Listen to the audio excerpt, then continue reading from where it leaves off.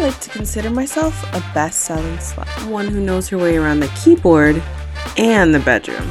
As a romance author, steamy books have changed not only my sex life, but my entire life. Now I'm here to help all you sexy bookworms do the same with a podcast dedicated to growing female sexuality one slutty book at a time.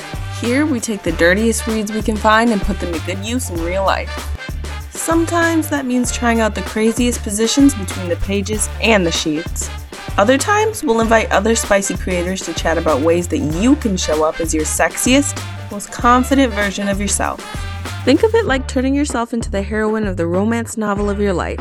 Sleeping with every love interest is optional, of course, but highly encouraged. Every time us bad bitches convene, we'll unlock a little bit more of the bad bitch inside each of us.